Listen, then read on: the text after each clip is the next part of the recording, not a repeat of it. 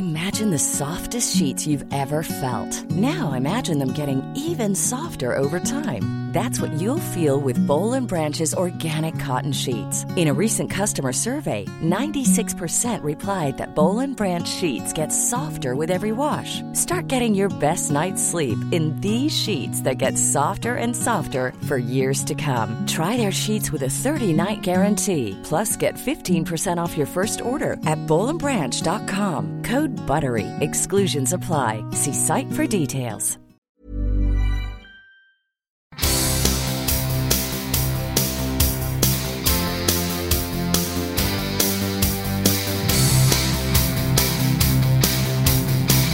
Motorsport magazine for the very best in motor racing. Hello everybody and welcome to another Motorsport magazine podcast. Thank you very much for joining us. This month we come to you from the MotoGP paddock at Silverstone on the Wednesday before the British Grand Prix, this coming Sunday of course. And with us today we have Cal Crutchlow from the Monster Yamaha team. In fact, we're recording this in the team hospitality area right behind the pits at Silverstone. So there's plenty going on, I can assure you. People running in all directions, making sure everything's ready, of course, for practice on Friday. Before we get underway with Cal Crutchlow, let me just tell you about some great offers we have here at Motorsport magazine and some great savings on 1 and 2 year subscription deals. Now, of course, a subscription to Motorsport is by far the best way of keeping in touch. You get it every month, saves going out to find it. Also, of course, Motorsport has its very own motorcycle racing writer. That's former TT winner Matt Oxley. And Matt is with us on the podcast today as well, which is a very good thing because neither Ed Foster nor I know a huge amount about MotoGP racing. Anyway, as well as Matt Oxley in the magazine, we have, of course, motorcycle tests, and we are famous for our Formula One coverage, our opinions and descriptions of Formula One, as well, of course, as sports car racing and historic racing. So that's Motorsport magazine. This is our podcast.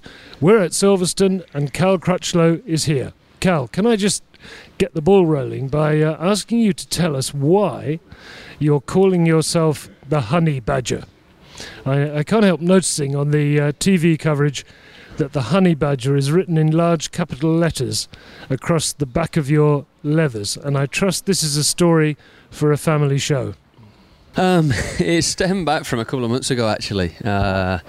We watched like the YouTube video of this honey badger that goes crazy, and he's like the most feared rodent, and he gets back up from sort of nothing. So it got escalated from that, and then it suddenly turned into a logo on my leathers. So, but people quite like it, and it was quite funny that a week before, somebody did a comic, and I came out as Nasher. So they're pretty close. So we'll see if it's going to carry on over the year, hopefully. Have I got this right then? You're a kind of a mixture between Dennis the Menace's dog and a badger.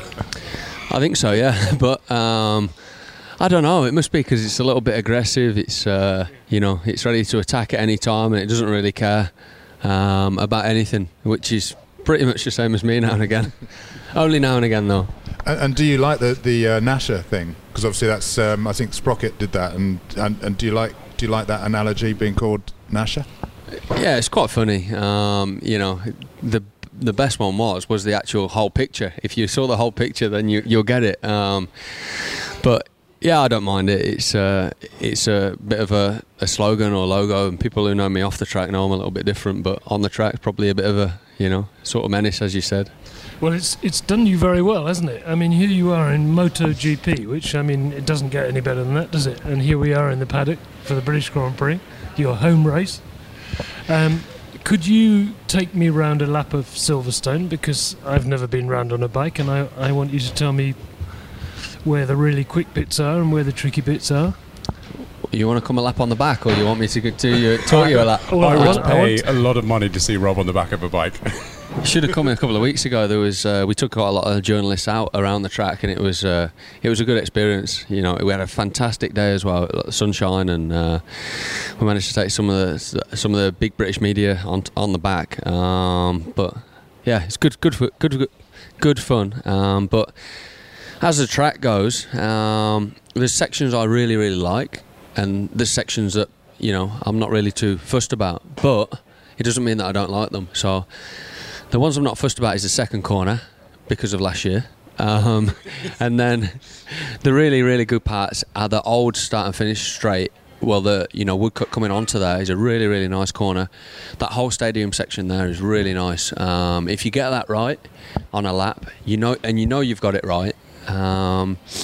It's just one of those feelings where I think, yeah, I got that section really, really good, and you can take real good time out of people. Also, the old first corner.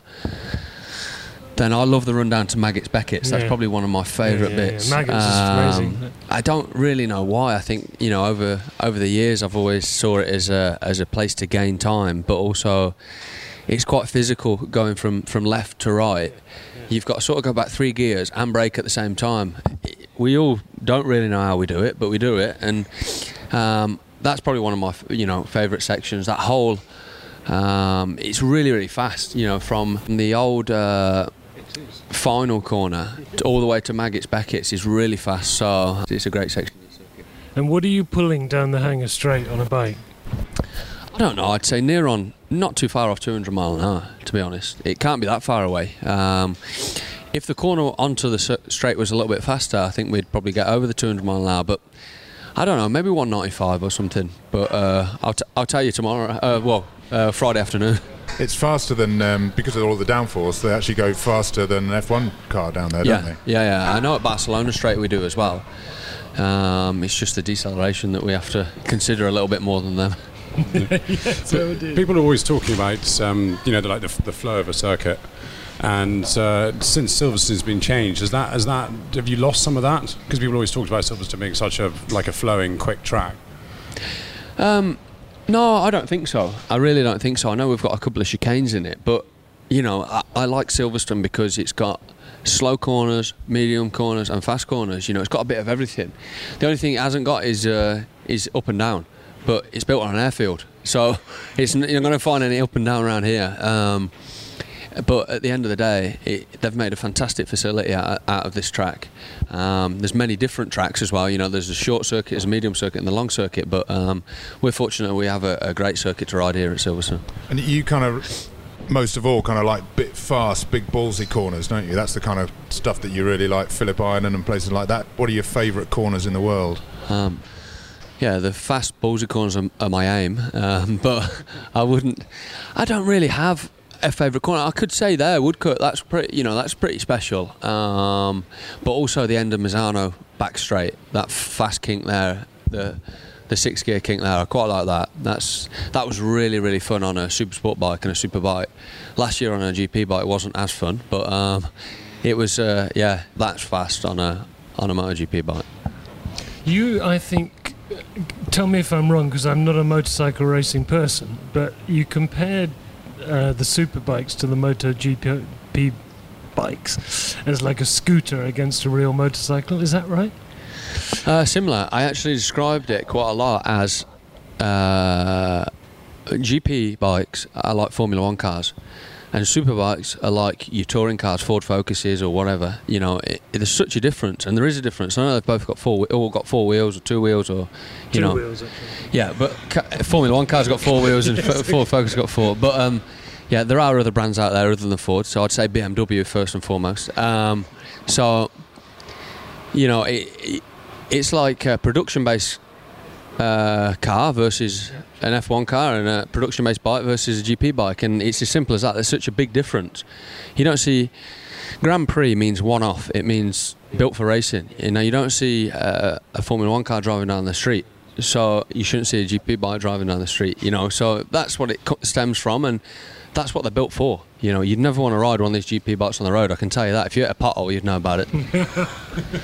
Can I ask you a real layman's question here? And that is, I watch every race on TV, and the thing that I can never get my head round is how far off the motorcycle you are in some of those corners. Now, are you sort of hanging on to it with real strength, or is it? Or explain to me how you managed to, you know, be so far off it and hold it upright. Or don't you know? No, but it's about the G-forces and about the grip as well. It's not about, you can hang off it as far as you want, but at some point you're going to exceed the limit of adhesion now, and fall off it. But yeah, it'll be about the G-forces. It'll be about the grip that you've got available to yourself at that time. But luckily most people know the grip, or know, it's a hard one to explain, because I'm no scientist, but sure. I'm sure scientists could tell you a bit more than me, but all I know is that you hang off and you still stay on to an extent, and go as fast as you can. But other than that, it's quite easy to work out, but it's not. I know for people who don't race motorcycles, they think, how do you go so far over? But it's not as if it doesn't mean we can go so far over and other people can't. Right. A normal guy on the road could go that far over, as long as he's got the grip. I know that sounds stupid, but that's as easy as that. But don't try it on the road. That's what I'm saying. Yeah. And have you? A few guys out there getting their elbows down nowadays. Have you had your elbow down? Yeah, but I'm small. I've got tiny arms. I've got absolutely no arms at all. I could do with being sat on the floor and stretched, but no. In all honesty, we've scuffed them, but only on curbs. We don't. You don't really see the MotoGP guys intentionally putting them down on the tarmac, on the bit of a raised curb. And I don't stick my elbows out at all. If you see Jorge, he never does either. Jorge does on the way out of the corner. It's really weird. Most people stick them out in the middle of the corner, not on the way out. He's the opposite way. But he's also leading the world title, so maybe we should all change. I was going to ask you actually about coming up to this and racing against these guys. I mean, they are the best in the world. You are one of the best in the world. Who amongst them would you say is really the standout guy? I mean, to us it looks like Stoner. As a rider, would you say that he's just that bit special? I have different views on this because, I've always been a guy that's grew up watching Valentino. So I would always say Valentino because of what he's done and what he's done for the sport and how fast he's been over the years. Maybe just this year he's not as fast as what he usually was, but he's still as fast as ever. It's just maybe something hasn't clicked at the minute. Now, Stoner is by far the fastest guy on the planet. But I think Lorenzo, for unbelievably speed and consistency, no one can match him. So there's three completely different things. So they're all very similar. Danny, obviously, he's always there. And once he gets on his day, can be as fast as anyone, and win races by a long way. But for actual ability of being so precise, and obviously we get the information because we can look at the data and stuff like that, and Lorenzo, lap for lap, is incredible. How he can do some things. Say if there's 20 laps and he can vary his lap time by 0.2 of a second over 20 laps, you've never seen anything different, anything like it in your life. Can you learn from some of these guys? I mean, all right, you're obviously in their league, but do you learn things by being out there with them? Yeah, you learn every time you go on the track, but I think that if you ask me, some people are born with it and some people are not. I don't really believe I was born with it. I think I've had to work hard at it. Yeah, I've got a talent to race a motorcycle, but I think that it's harder for me than it is for them. I don't mean that in a way of, we're always behind them, we're always trying to catch up sort of thing. I believe that them guys have been on a motorcycle since they were 0 years old, and it's so natural to them. Where I started at 12 and 13 and had no interest in bikes before that, really. So I've had to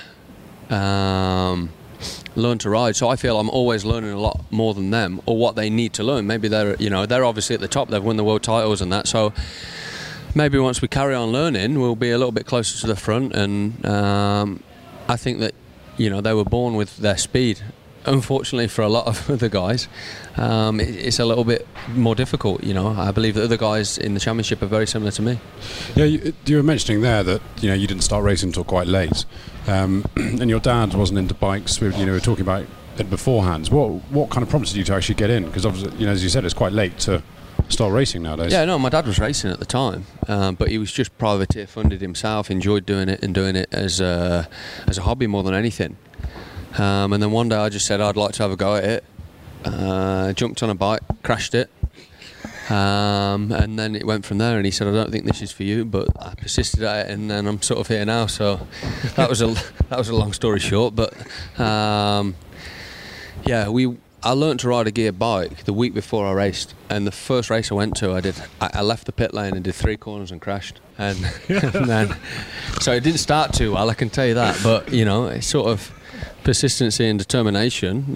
We've sort of ended up where we are now. What kind of bikes did your dad race then? 24-hour, Le Mans, Bordeaux, stuff like that. He did some British Superbike at the time, but just off his own back. And he was a bit of a rocker, wasn't he, back in the day? I don't know, you'd have to ask him. What he gets up to is none of my business.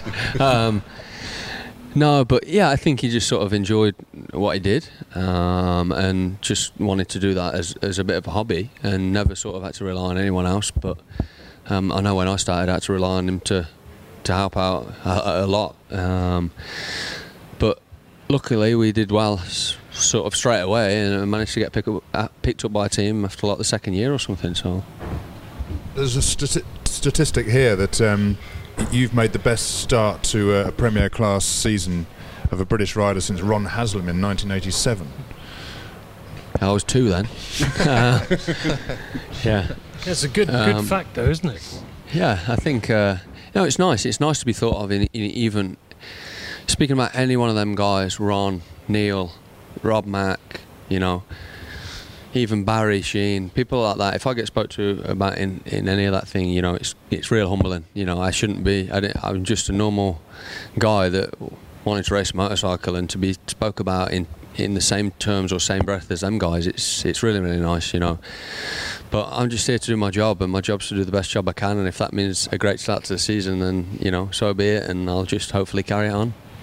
Actually, but that interests me at the start of the season, because can you explain to me why the team you're with, the Monster Yamaha team, can you realistically get with and mix it all the time with the guys right at the front on the bike you're on, or not? You can, yeah, I really believe you can, but it's a lot more difficult. Put it this way, if you put Jorge Lorenzo on my bike, I've no doubt he'll still be near the front. I don't think he'd have the win rate, or I don't think he'd be winning as easy, and I think it'd be tougher for him than what it is now. But the guys that ride fast, they ride fast, but no, I don't. When was the last time you seen a privateer bike win a race? Oh, yeah. Many years ago, I can tell you that. They'll never win a championship, because you'll get to a point where the factories will also stop you winning the championship. Yes. Unfortunately now things are quite very political in motorcycle racing as well. Yeah, don't get me wrong, if we were going for the title, Yamaha would back me, just as much as they'd back their guys, but it wouldn't happen. And that's why you're in the privateer team, because they've got the factory bikes and the factory riders. But don't get me wrong, my Yamaha is very, very good, and it's a very good package. Yeah, obviously, it's not it's not too far away. It's it's we're doing a good job on it at the minute, I think. Yeah. Cal, what are the do you know what the differences between your bike and the factory bikes with Lorenzo and Ben Spies? Yeah, I know the differences, but am I going to tell you? No, because I ride for Yamaha and I don't want to get into any trouble. I think that, yeah, at the end of the day, we know they're a little bit of a spec up on the chassis. We know they're a little bit of a spec up on the engine, but we're not that far away. But we're also got a lot less budget, and we're not the factory team, so we're not going to get the upgrades as and when. It's like pause here while we pass around a few car keys. Right. It's all happening. We're live in the paddock after all. While we're on the subject of the politics and motorcycle racing, can I ask you about CRT? It really should be Matt Oxley asking you this, because he's actually very well informed. But Matt, I want to know, why are we getting into all this stuff with CRT at this stage of what is a great championship? It's I guess global economic crisis, whatever. But let's ask Cal what he thinks of the CRT thing. Yeah, I'm not here to knock the championship at all, because this championship's given me my livelihood as well as my passion and my love for the sport. So, do I agree with it? No. Do I want them on the grid? I think MotoGP should be MotoGP, and that's it. But that's my own personal opinion. Now, we have to do something because of the economy, but is that the way to go? I really don't know. It's hard to say. I think MotoGP bikes should be MotoGP, and that is it. Now, if they need to reduce the cost, they need to reduce it in another area and not do half Superbike, half GP bikes on a MotoGP grid, as far as I'm concerned. But I know the organisers are doing a great job to try and reduce cost to get it so it's a little bit more equal for the teams that are wanting to be able to lease the bikes and stuff like that. But it's just difficult. It's difficult for all the manufacturers to have the manpower as well to build these bikes, to create bikes in Grand Prix racing. It's not as if they're, as we said, the super bikes that are just coming out of the factory. They are prototype bikes. Ever catch yourself eating the same flavorless dinner 3 days in a row? Dreaming of something better? Well, HelloFresh is your guilt-free dream come true, baby. It's me, Keke Palmer. Let's wake up those taste buds with hot, juicy pecan-crusted chicken or garlic butter shrimp scampi. Hello Fresh. Stop dreaming of all the delicious possibilities and dig in at HelloFresh.com. Let's get this dinner party started. Hiring for your small business? If you're not looking for professionals on LinkedIn, you're looking in the wrong place. That's like looking for your car keys in a fish tank. LinkedIn helps you hire professionals you can't find anywhere else, even those who aren't actively searching for a new job but might be open to the perfect role. In a given month, over 70% of LinkedIn users don't even visit other leading job sites. So start looking in the right place. With LinkedIn, you can hire professionals like a professional. Post your free job on linkedin.com/achieve today. And they need someone to build them, and a lot of the stuff's hand built and all stuff like that. So it's not as simple as just saying, yeah, let's run MotoGP and make it cheaper, because it doesn't work like that. But I know that the guys here are doing a good job to really make it affordable for everyone. I guess there is also the fact of the television coverage, in the sense that if you had 12 or 13 bikes on the grid, maybe the show wouldn't be quite as spectacular as it is with 20 odd, 21, 22 bikes. Yeah, there is that, but that's what we're trying to say. We're trying to get the cost down to make sure there's 20, 22 bikes on the grid, but they're all MotoGP bikes, and they're all similar in specification to an extent, so that it's an equal playing field for, because I'm not saying it's the guy with the most money wins, but as we just said, it's not the factory team have won it for how many years, and it's so difficult for the privateer teams to get a good rider and a good rider to be able to challenge at the front. Do you think, it's sort of the same in F1, it's actually, when you're in one of the back teams, it's very hard to get noticed. Is that the same in MotoGP, or can you can put in those performances that are going to get you noticed by the factory teams? Yeah, but the only problem with that is it's only your manufacturer that knows what you've got. So if I'm trying to prove myself to a different manufacturer, they don't know what specification bike I'm on. They don't know if I'm on half the specification bike of the factory team, or they don't know if I'm on a better bike. That's where it becomes difficult. But, they know that they're not stupid, but they're also, obviously Yamaha know what I've got. They give me the bike, they give me the chassis, the engine, so they know our specification is not up to the factory team. So, it's not hard for the other manufacturers to work that out, but it's nice at the end of it to say, wow, we're actually not on this, we're not on that, but it doesn't work like that. It's quite political, really. Yeah, it's not the kind of thing you can go up to another manufacturer and say, by the way, this is what I'm running. Yeah, well, yeah, and you wouldn't do that anyway, because you have clauses in your contract that is secretive stuff that you're not going to turn around and tell them everything. I know a lot of you guys on prototypes don't particularly enjoy sharing the track with the CRT bikes, because they're going 2, 3, 4 seconds slower a lap than you. And I was speaking to Colin Edwards, who obviously rides a CRT suit at BMW at Catalonia a couple of weeks ago, and he was saying he doesn't particularly enjoy sharing the track with the prototypes, because he's riding around looking behind, and every other corner there's some guy coming flying up the inside, because you've obviously got a better motorcycle. Torque. Yeah. And he said it's kind of pretty scary. He's looking behind more than he's looking in front. To me, it doesn't really make that much difference. We're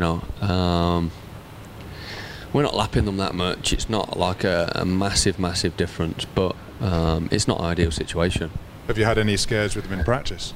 No, not at the minute. I'm sure I will have though. Hopefully not this weekend. Carl, we've got a lot of questions from readers here, which I'd like to ask you a few of them. Otherwise, there's no point in them asking them. Mr. Hilton, Eric Hilton, he wants to know what is better, more top end or better late braking, as far as you as a rider is concerned. More top end. Yeah, it's safer. Yeah, if you have to brake late 'cause you've got no speed, then it doesn't do you. Put it this way, Danny Petroza, he's 49 kilos, he's always going to be a rocket ship in a straight line, and he doesn't have to brake as late as half of us, because he's got the acceleration, he's got the speed at the end of the straight. He can brake a little bit earlier and get away with it. So yeah, we'd all prefer more speed. I guess actually on a motorcycle, your own body weight is pretty damn important, isn't it? Yeah, it really is. And when a lot of the riders are 15 kilos heavier than him, it becomes difficult. Yeah, okay. Mr. Weingart would like to know, would you consider going to Ducati in 2013? Would I consider it? Yes. Does he want any more of the question? Yes, because an awful lot. Because he's not going to get much else. No. A lot of the readers are thinking that you might have a terrific chance for next season. I know it's only halfway through this season, but do you have thoughts on where you'd really like to be? I mean, are you talking to anybody? Yeah, of course I have thoughts, and my priority is to stay with Yamaha. I've had 4 great with them. Last year was very tough, and they stuck by me. Then this year's, been going very well, and they treat me the same as what they did last year, and I like that about Yamaha. They're a great company, and if I can stay with them, then hopefully that'll be the case. But there's no doubt, if I think we warrant a factory ride, then I hope we get it. Whether it's in Yamaha or not, I really don't know, because one seat's already gone. Yeah, that's right. Okay. Yeah, there's a question actually from one of the readers, I'm not quite sure which one it is, but about Bradley Smith. What are your views on it? Because he's had a difficult season so far this year. Matt and I were talking about him earlier. Is he ready to step up? I don't know, you're better off asking him. I thought that was coming halfway through the question, actually. He said the other day that he hopes to replicate what I did in my first year, or at least replicate what I did in my first year. And I said to him, Brad, I had 6 operations in 6 months. You don't want to do that. I can tell you that. So, no, I hope Brad does a great job, and we know he's going to be with a good team here at Monster Tech 3 Yamaha. So, they know what it's like to have rookies come in and help them learn as well. So hopefully, that'll go in his favour. But it's very, very tough. It was, I was shocked. I was shocked when I came to MotoGP at how tough it is. So it's now nice to sort of be nearer the front. Cal, you live on the Isle of Man, don't you? And we all know why you live there, for the wonderful weather. And you're quite a fan of the TT races, aren't you? Oh yeah. I do love the Isle of Man. I don't care if it rains. I really don't. I go out cycling every day. I love the Isle of Man. It's like I don't know. I feel that when I go to the Isle of Man, I spend a lot of time there, but I feel like it's a holiday. I know that sounds stupid. No one bothers you.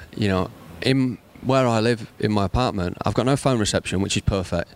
So and then I just go out. I go out cycling. I go out running. I spend a lot of time with Lucy. We just do whatever we want to do. We don't get hassled. And if we speak to anyone, it's normally for them to say congratulations or good luck, and that's it. There's nothing.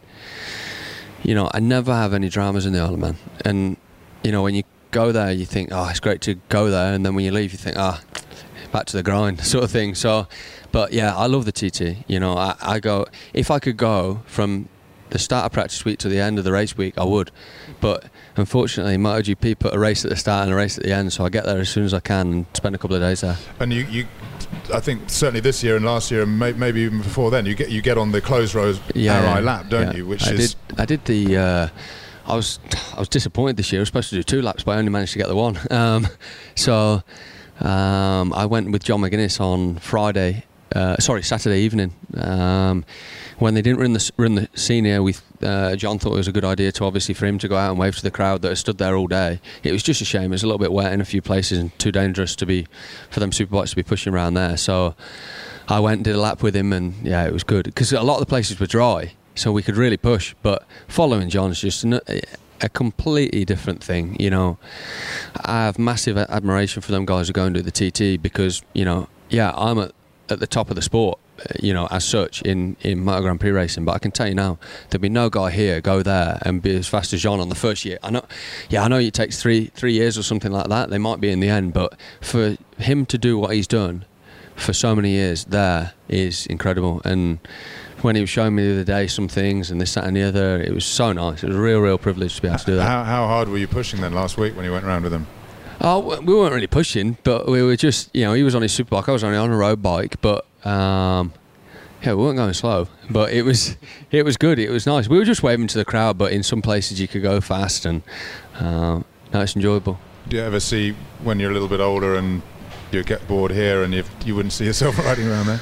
I don't know. Everyone asks me this question all the time, and all I ever want to say is yes. But there's something always telling me, I don't think it's the best idea. But I do think it's a great idea. But you know, I think at the end of my career, I don't think I'll be wanting to go to the TT. But I'll go there every year and support it because I love the place. Hey, here's another one that you may have been asked 10,000 times. What are the main differences between being a great road racer and a great track racer? I don't quite get that. I really don't, because John's obviously, he's been in Grand Prix before, so he's one of both, but he now turns his attention to the roads and is not so interested in the short circuit. He's still a great short circuit rider. But what it seems to be is if you're not a bad short circuit rider, you can go there and go real good. But a lot of them take a lot more risks than the others, and it doesn't end well, you know. So I think that they're sort of born with it as well, that they're a little bit crazy and that they're a little bit, or maybe they're a little bit safer, you know, in a respect of they know that the risks and the other guys don't particularly, or they try too hard or something like that. But I don't really know the separation. It is a big thing, but how they do it, I don't know. I really don't. It does look, honestly, to someone like me, I mean, it looks bloody dangerous. I mean, who wants to do that with a stone wall 2 feet away, you know? Yeah, but, you know, I said this to someone the other day. Everyone's, you know, all the reporters wanted to know the other day was about the danger of the TT and this, that and the other. And I said, it's not about the danger of the TT. It's the people who want it stopped and this, that and the other. And the TT's been going longer than they've been living. So at the end of the day, it's the rider's choice. They all know the risks and they do it because they love it, not because of the danger. And you know, you don't even think about it. You can't think about it. You're racing a motorcycle. Yeah, no, sure. I wasn't suggesting for a moment it should be stopped. Oh no. I mean, danger is part of... No, it won't be stopped. No. I'll make sure of that. Have you ever been tempted to race a car? I mean, do cars turn you on or not really? I do like cars, no doubt, no doubt. But I like old classic cars more than you know, like a fast car or something like that. If someone said to me, "There's a Ferrari, go and drive it for a week," I tell you now, I drive it for a day and get back in my van because I've got no, you know. I'm not saying I've got no passion for them. I love cars, and you know, I've had some nice cars before, but also I love motorbikes, and motorbikes is my thing. But I'd love to have a go in a decent car around a track. Put it that way. On the road, I always have to think. I had an M3 for a little while, and it was pointless. I just nearly lost my license all the time, and it was just a bike racer just wants to go fast permanently. So a decent car for a motorbike racer is a disaster, I can tell you that. Well, I tell you, there's a very nice M5 out there, which makes a very nice noise. And I was looking at it, and I was thinking, I'd probably lose my licence on the way home tonight. Yeah, well, and me. But I best drive it slow then. Oh, it's yours, is it? I see. Okay, well, I kind of fell into that one, didn't I? Yes. Well, it does make it... I've actually... I have a very good relationship with BMW, so I get a nice car now and again. So we've got on for this week, and that's it. So, but it's nice. It's a really, really nice car, that. But the thing is, with that, you can drive it quite sensible as well. It's a bit of a family car, but also if you want to go fast in it, you can go fast in it. It's a very fast family car, actually. Yeah, but just put a restrictor on it. If you hear something going around the track in a while, that might be me. Yeah, it makes a lovely noise, doesn't it? We're nearly through, Cal, but this is going to be broadcast, as it were, at the Grand Prix at Silverstone.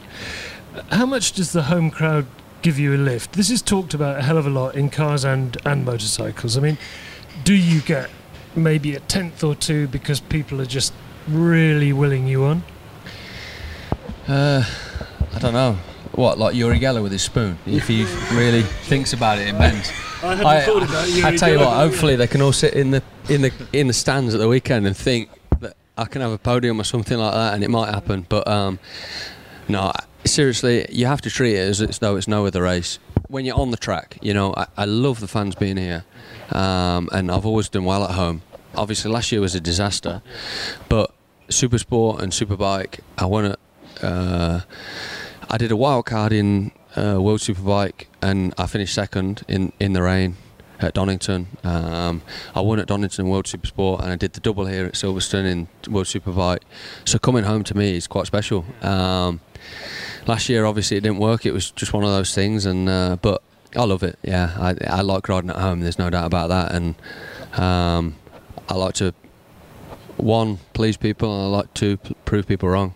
So I suppose a mix of it both works, and I always try and do whatever I can, meet the fans. And as I said last year, I said in an earlier interview, last year not racing was more disappointing for me that the fans never got to see anything than me actually crashing, because a broken bone for me can heal, but having the fans buy the t-shirts and flags and stuff like that, it was disappointing, it really was. So hopefully I can make amends this weekend. Also, you must know what it feels like, because you obviously had heroes when you were a lot younger. People, maybe you wanted their autograph, maybe you wanted to go to Silverstone to watch them, I don't know, you tell me. But so that you know what it's like to really follow a racer. Yeah, I know what it's like. I know what it's like as a kid growing up, sort of watching the racing and stuff like that. So I can imagine what it's like when the kids come and stuff like that. It's nice, and I'll always try and stop and reward them, and say thanks for supporting as much as I can. The only problem is with MotoGP, it's less accessible than World Superbike. In a way of coming to thing, but I always try and do my best, and at the end of the day, the fans are what makes the sport. You were mentioning earlier that obviously when you were growing up, you were you always sort of looked up to Rossi and things like that.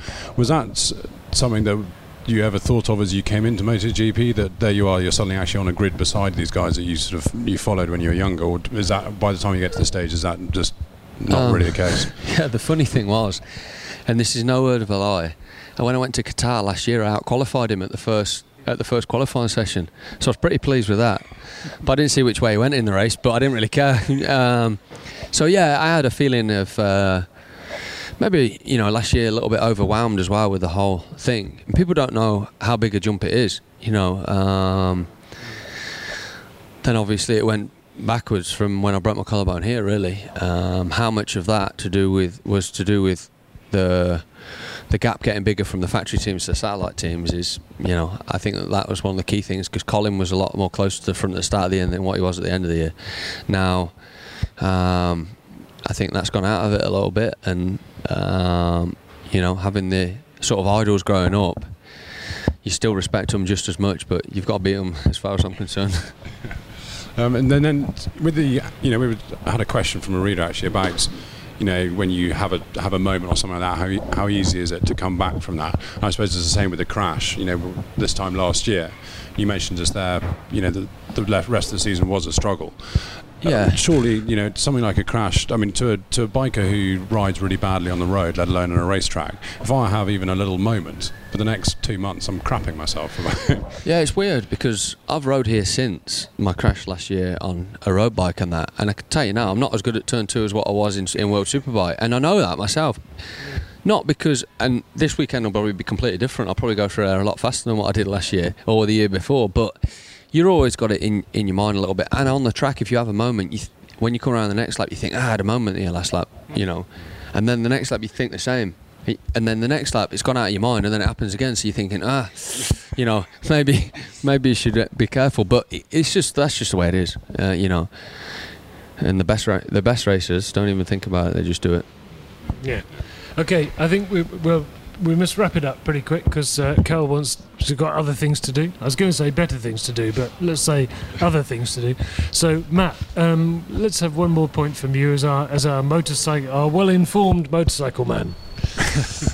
Well, I mean, I would just ask Cal, what if he was in charge, what would he do? Would you to MotoGP? Would you have a sort of quick fix or a slow fix? I really don't know. I think the championship needs to take note a little bit when the best rider and the world champion is left, because of what he says is the championship. But I also think they're not doing a bad job, you know, at all. I don't know. You got to look at it going similar to Formula One. I know we haven't got the money like that, but if you reduce the cost of leasing the machines, then these CRT boys can afford the machines to be in Grand Prix racing instead of CRT. How they do it, I don't know. Well, I hope you're not asking for a fix from me. I'm not asking. No, good. Cal, so I mean, this season's obviously started so well, really close to the podium. Is that an aim this season, on the podium? Oh yeah, it's an aim, yeah. When it's going to come, I don't know. I was trying the last race and I was trying the race before, but yeah, it's difficult, you know. It's really, them guys don't make mistakes, that's the problem. Andrea's had a podium already this year, and you know, at the start of the year, yeah, we beat him in the first couple of races, but at the end of the day, he's been in a factory team for 3 years. He's a very, very high calibre, and at the start of the year I wasn't expected to be anywhere near him, so I don't think we're doing a bad job. Hopefully if we can stay in that ballpark, we'll be there soon, and I don't know when it'll come. Hopefully this weekend, we'll soon see. Well, the fans would like that. They would, they'd love it. Thank you very much. No problem, thanks. Yeah. Thank Cheers, you, Cal. Cal Cheers, Crutchlow, guys. for joining us. And we'll be back, everybody, by the way, next month with our next podcast, which will be from the Goodwood Festival of Speed. We will be in the Drivers' Club there, talking to as many of the drivers and riders, because don't forget the Festival of Speed is cars and motorcycles. We'll be in the Drivers' Club for our next podcast. That is obviously at the very beginning of July. So we'll see you then. Bye-bye. Motorsport Magazine. Ever catch yourself eating the same flavorless dinner 3 days in a row? Dreaming of something better? Well, HelloFresh is your guilt-free dream come true, baby. It's me, Keke Palmer. Let's wake up those taste buds with hot, juicy pecan-crusted chicken or garlic butter shrimp scampi. Hello Fresh. Stop dreaming of all the delicious possibilities and dig in at HelloFresh.com. Let's get this dinner party started.